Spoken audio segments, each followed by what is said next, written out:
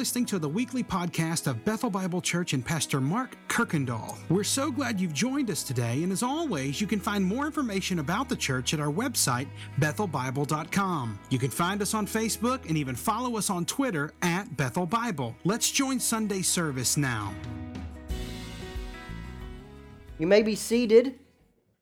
So this morning, we are going to move on to John chapter 11. And if you follow John's chronological order, what is important is that we are only 6 days away from the crucifixion. That is how close we are in the Gospel of John. But many things are actually going to take place over the next 6 days. Jesus will enter in Jerusalem riding on a colt. He's going to wash those dirty disciples' feet. He'll teach that I am the way, the truth, and the life. He's going to talk about the new covenant that he is bringing and the promise of the gift of the Holy Spirit. He'll have one last supper with those disciples. In the garden, Judas will betray him with a kiss.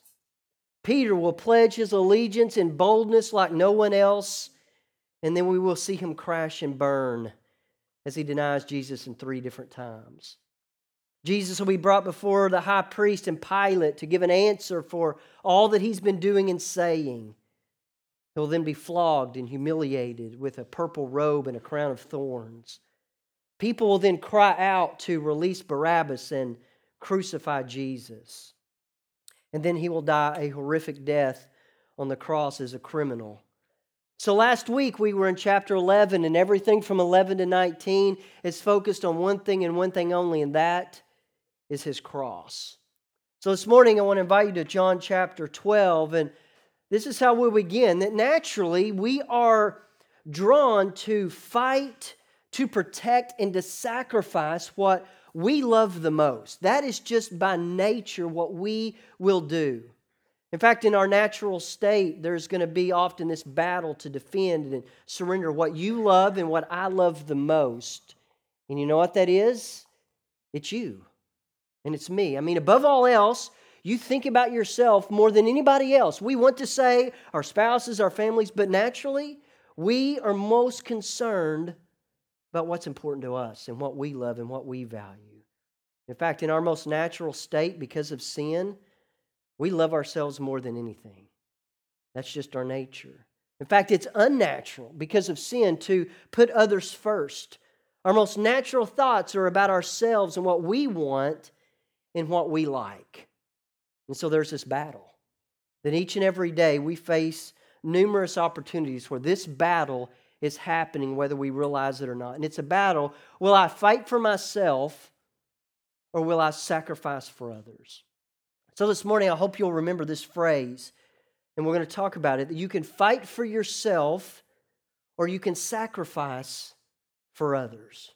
In fact, you may have a meeting this week, and this battle will go on in that meeting. You may have something go on at school between a teacher or some friends, and I promise you, this battle, you will see it in some form or fashion. It might be with your spouse, it might be with your children, a coworker, a friend, it might even be with someone you serve with here at Bethel. But this battle will go on this week in some form or fashion. And it's a choice. Will I fight for myself or will I sacrifice for others? So with that in mind, we begin at verse 1. It says 6 days before Passover. And so that's how close we are. So Passover began at sundown on Friday night to sundown on Saturday. So most likely what we're about to see is happening on sundown after Saturday, because Friday would be a very busy day, because that's when you could cook and you could clean, you could do the things you would need to do. But come sundown, you stopped.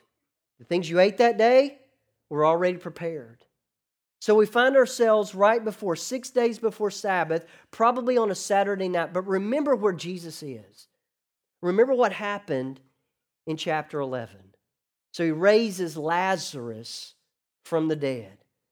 And Lazarus is dead for 4 days, decomposing, decaying, and stinking inside a grave until this man, the Son of God, calls his name and he comes out of the grave.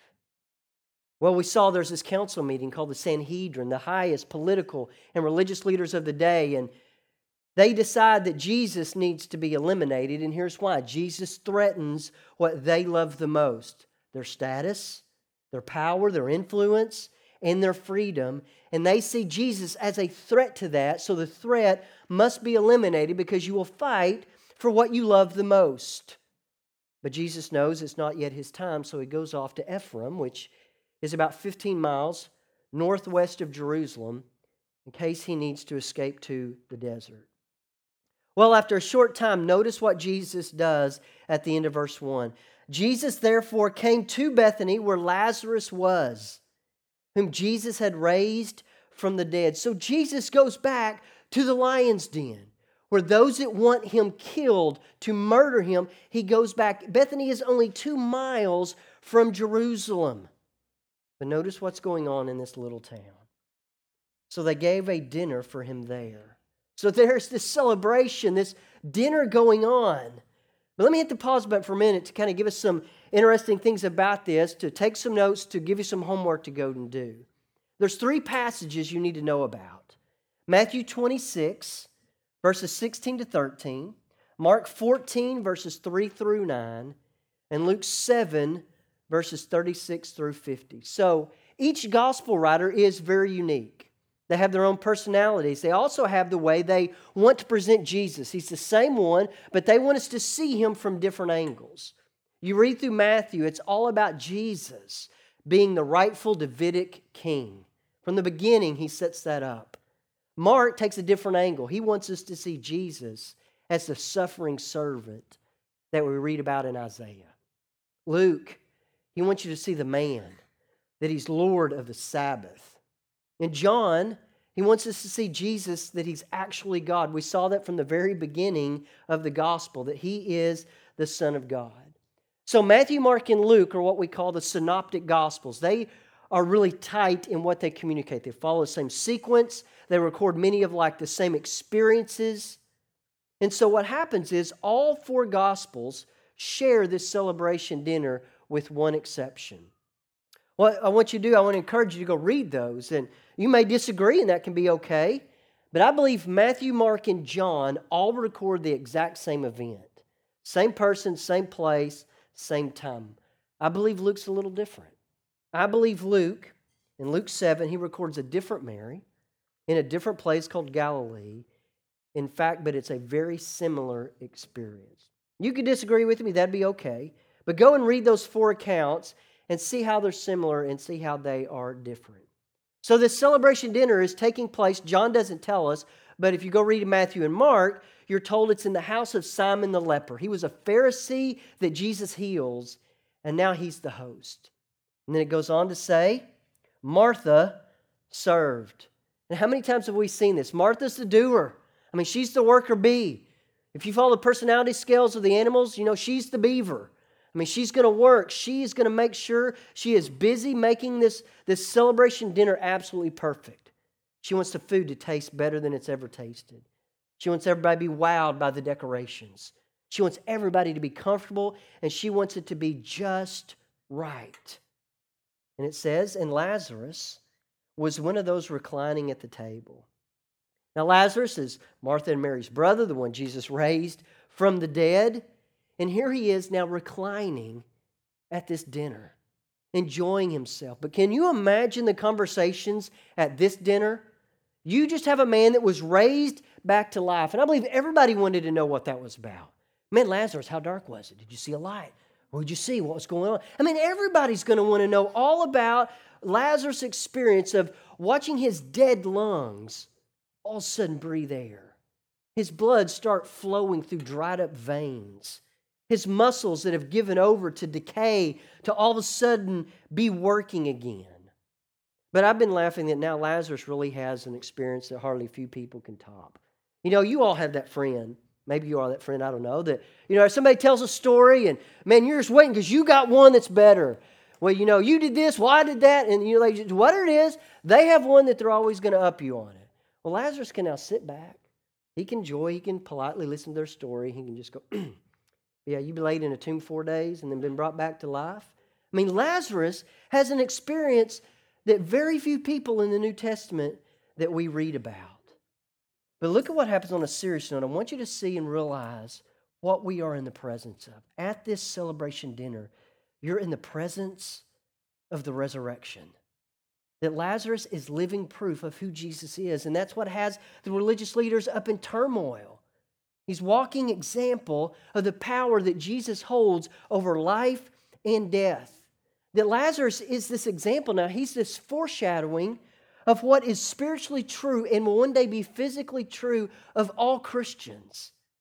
And so at this celebration dinner for Jesus and Lazarus, but it's also a picture that we sang about of a different supper to come. In Revelation 19, it's called the marriage supper of the Lamb, where all believers will be gathered at this celebration dinner. And if you're a believer, there's already a place set for you. When every Christian will finally be able to enjoy the blessings of God, and all those around them will finally be free of sin, completely comfortable and at ease for the first time ever.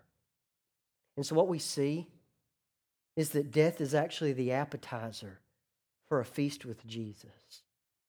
And so at the end of this setting, but remember that it should draw our minds to something else, something greater, a better supper, a better celebration. And at the close of this meal is kind of coming to an end. Martha's probably starting to clean up the dishes, maybe making some bags to send people to take food home, when all of a sudden there's a movement. And I believe every eye was on this woman. And I hope we can see this scene for the beauty that it is. In verse 3, it says, Mary took a pound of expensive ointment made from pure nard, and she anointed the feet of Jesus and wiped his feet with her hair. And the house was filled with the fragrance of the perfume. Several things to know. This was an expensive thing that she did. This fragrant oil came from the roots of a plant that came from India. And she had this, it was usually sealed in like this alabaster bottle, about 12 ounces, about the size of a Coke can. And Mary sits down at Jesus' feet and she begins to rub the oil on them. You have to know that in this day, in this time, in society, in the culture they are in, this was a very degrading thing to touch someone else's feet. In fact, if you were a teacher of a student that you could have do all kinds of things for you, it was against the law, against the custom to command that student to touch your feet.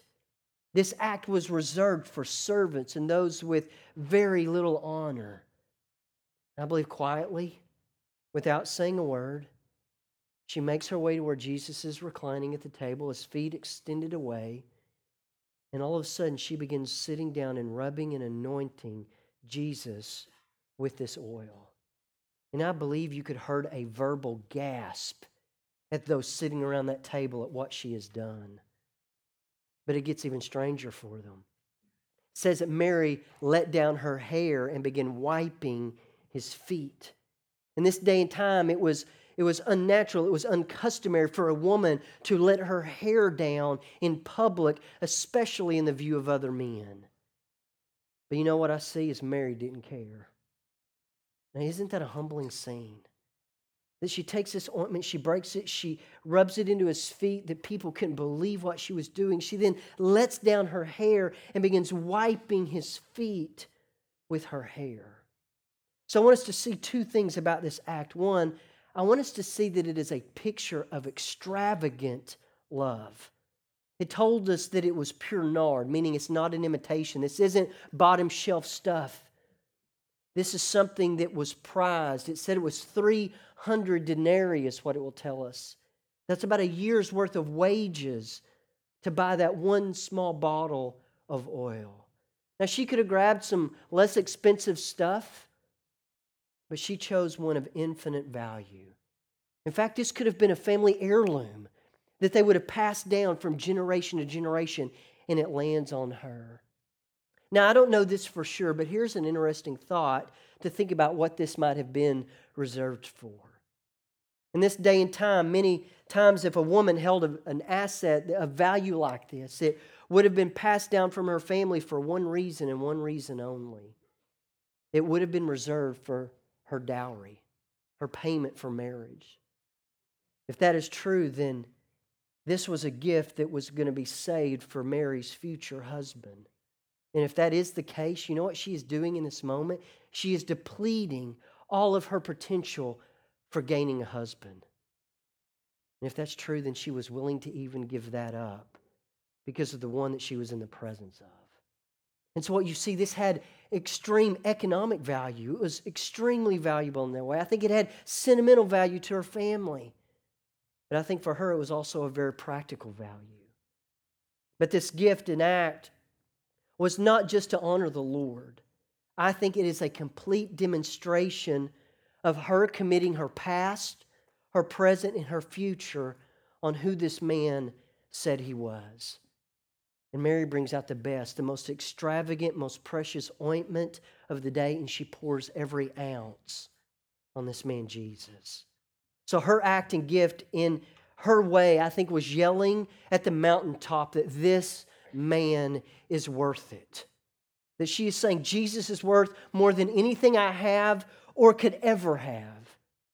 It was that extravagant. She's saying, I'm laying all on the line for this man. But another thing about this gift, not only is it an extravagant gift, it's pointing to another sacrifice. Just as this celebration dinner is going to point to the marriage supper of the Lamb, this act and gift is pointing to Jesus's, of his death. This gift, this ointment, could be used to cover a body that was decaying. In fact, they'd already done that for Lazarus. Many religious leaders were already making plans to kill Jesus. And from this point on, you're going to hear him talk more and more about his coming death. And that this was pointing to that. Because he's about to say, leave her alone. So Mary, in this humbling act, it's supposed to be seen against the background of the sacrificial death of Jesus. And I think everyone at this meal can see this as an act of love and commitment, except one person. One person's going to stand out, and he's not going to see this as an extravagant gift pointing to something even better. He's going to see it as an extravagant waste. Look at verse 4.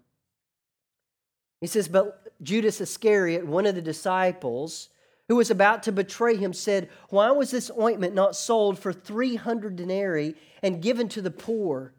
He said this not because he cared for the poor, but because he was a thief.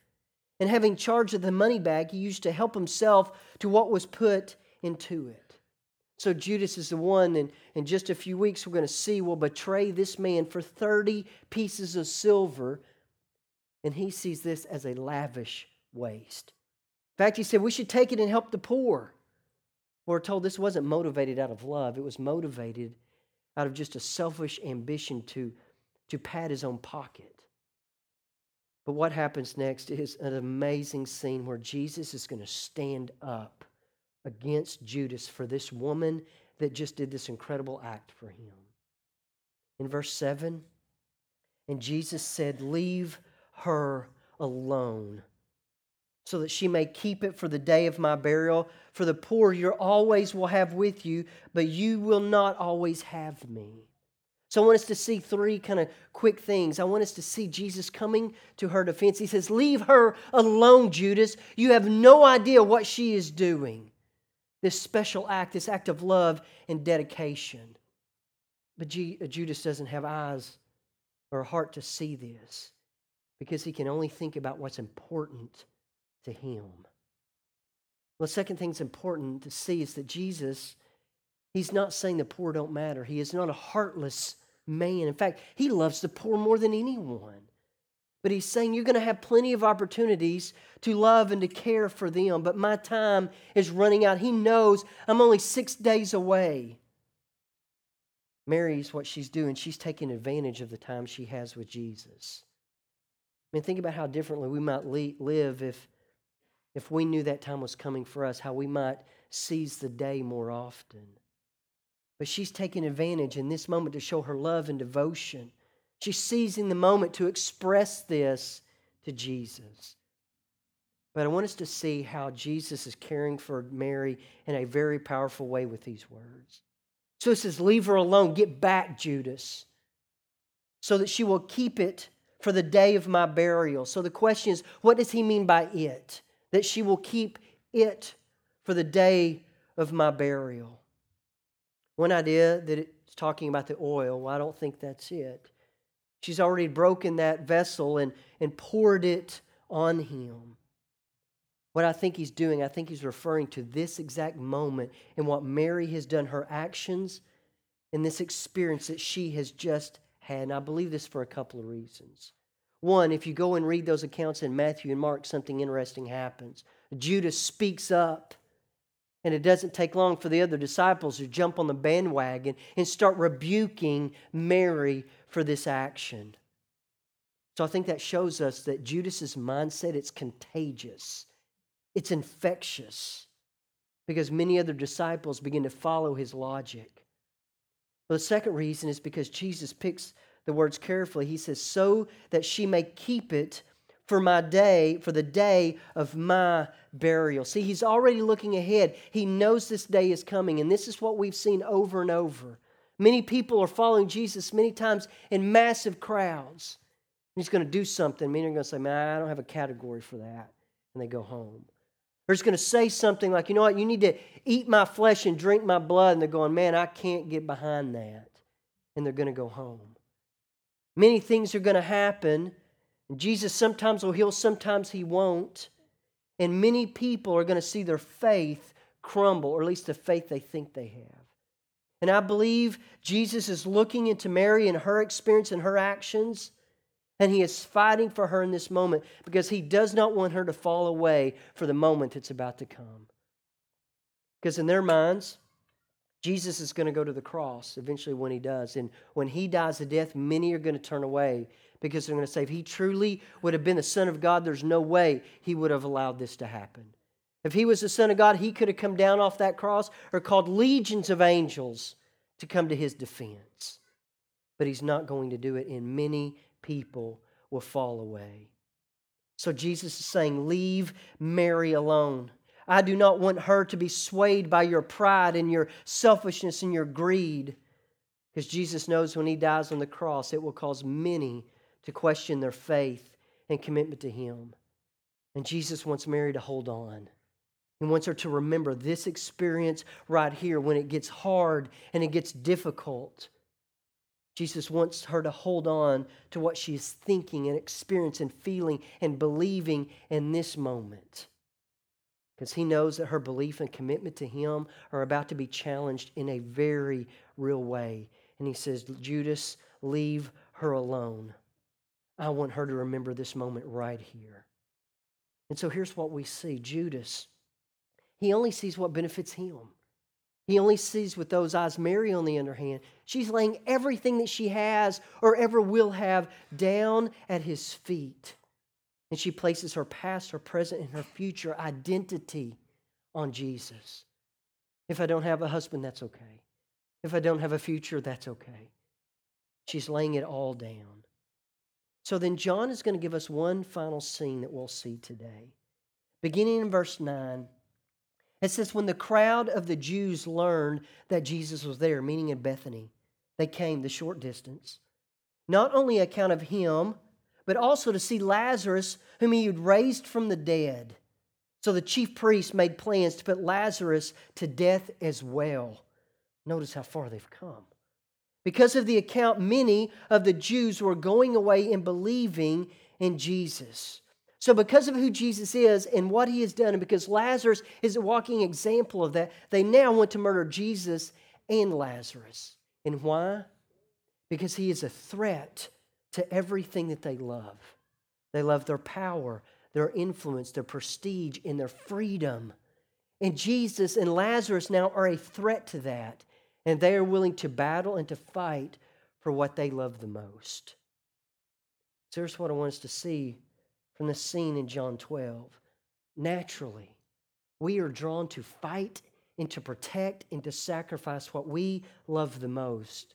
Our natural instinct is to fight and protect and to sacrifice for ourselves because that is the most important thing to us. It's unnatural because of sin to put others first and to love others more than ourselves. But we see Mary. She's the unnatural one in this state. But you see Judas and the religious leaders. So let me kind of make maybe some application for what this might apply to us today. You see, each and every day we're going to face this battle in numerous opportunities, maybe even today. But I promise you, in this week, you will have an experience where I hope these words will come into your mind. In this moment, whether I'm at home or at school or at work, I can either fight for myself or I can sacrifice for others. So the first one, I would call it seeing Jesus fully. So Mary and Judas, they force us to take a hard look at ourselves.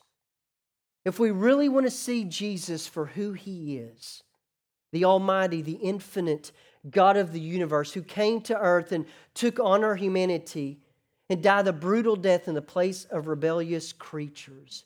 If we see Jesus as the all-satisfying God who promises to give us peace and blessing and satisfaction in Himself, as Mary did, if we can get that, that is the only way to combat selfishness and pride and greed.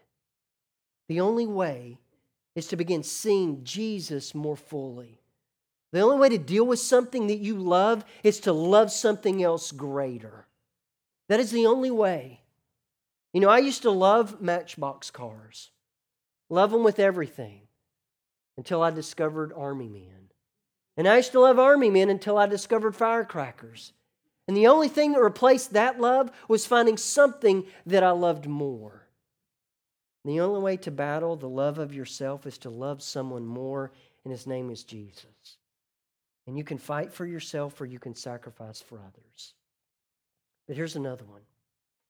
When was the last time you demonstrated an extravagant sacrifice for Jesus? I'm talking something that caused the room to gasp at what are they doing? Why would they do that? Well, what would that look like for us? Well, I really don't know. We can't copy Mary, and I don't think there's this like simple one-size-fits-all answer. But here's what we see. She knew Jesus, and she loved Him. And she was willing to demonstrate her love and faith and devotion to Jesus in front of other people, and she did not care what they thought, even if it caused humiliation and degrading and awe and shock. And even everybody else in that room was probably saying, what is wrong with her? She was willing to demonstrate her love. So this week, man, you may have a way to demonstrate your love and faith and devotion to Christ in a very powerful way. And you may want to shrink back for what people might think, but in that moment, you can either fight for yourself or you can sacrifice for others. But here's a real personal one. I promise you, you're going to have this experience in some way, somehow. We will all have experiences this week where we're offended. We will have gotten our feelings hurt, our pride might be threatened, we might feel wronged, maybe left out, misunderstood. Something is going to happen. It could be with a spouse, it could be with your children, a boss, a coworker. It could be someone in this room. It could be a friend at school. And in those moments, you know what happens most naturally? In those moments when we feel threatened, we feel neglected, or we feel passed over, or we get our feelings hurt, man, we want to fight for ourselves. But being able to forgive and to give the benefit of the doubt and to be able to go and to be the bigger person or maybe try to clear up the misunderstanding, being able to do those things even when no one asks us to. When we forgive when we're not even asked to be forgiven. When we know we've been passed over or neglected and we forgive that without somebody even saying, I'm sorry. You know what that is doing? That is sacrificing for others. Because in any relationship, when there's a hurt and there's a pain, when both parties forgive, then what you're both doing, you're both saying, okay, I'll own my part. But when you're offended and you're hurt and you forgive, whether they ask or not, you are choosing to bear that hurt and that pain that other person has caused. Because naturally, we want them to pay. We want to be righted. We want the record to be set straight. So this week, look for those moments. I promise you they're going to happen. So when you feel offended or you feel hurt, you can fight for yourself in that moment, or you can sacrifice for others. And one honors Christ and one doesn't. So this week, look for those moments that are going to happen. You can say, I can fight for myself in this moment. But in this moment, Lord, help me to love you more than myself. And then you'll be able to sacrifice for others. So what I'd like us to do is to think about these things. I'd like us to think about Jesus, the one that fought for us rather than himself, that he laid it all down. Instead of fighting for himself, he chose to sacrifice for others. And so what we're going to do this morning, we want to observe communion. We want to participate in this. You know, the church was given two ordinances, baptism and the Lord's Supper, and we are to faithfully do these. So the Lord's Supper is a time for remembrance. When we're to remember Christ's body that was given for us and his blood that was shared for us in the moment that he could have fought for himself, but he chose to sacrifice for others. You know, the Lord's Supper is a reminder of Christ's love for us. And so when you take these elements this morning, they're to be a reminder that you are personally and also collectively loved by Christ. But in this moment of taking the Lord's Supper, it should do something else. I think just in that moment that Jesus fought for Mary's faith, in this moment, Jesus is fighting for yours. In this moment, it's to confirm your faith in Christ, because when you take that bread and you take that juice, you are saying, I need you, Jesus. I trust in you even when my faith is frail. I need you and I trust in you. I'm trusting you to forgive my sins, to give me life and health for my soul. And it's only through Christ's broken body and shed blood that I can ever find any peace. So each and every time we take the Lord's Supper, we are proclaiming over and over and over again that he is the one, and that our sins are a part of the need for what we are going to take, and cause us to think about in a deep way his sacrifice and his death. Thanks again for listening to the podcast today. We hope that you were blessed and encouraged. And if you have any questions or comments, we want you to let us know. Simply send your thoughts to questions@bethelbible.com. Thanks for spending time with us, and be sure to join us next week on the Bethel Bible Podcast.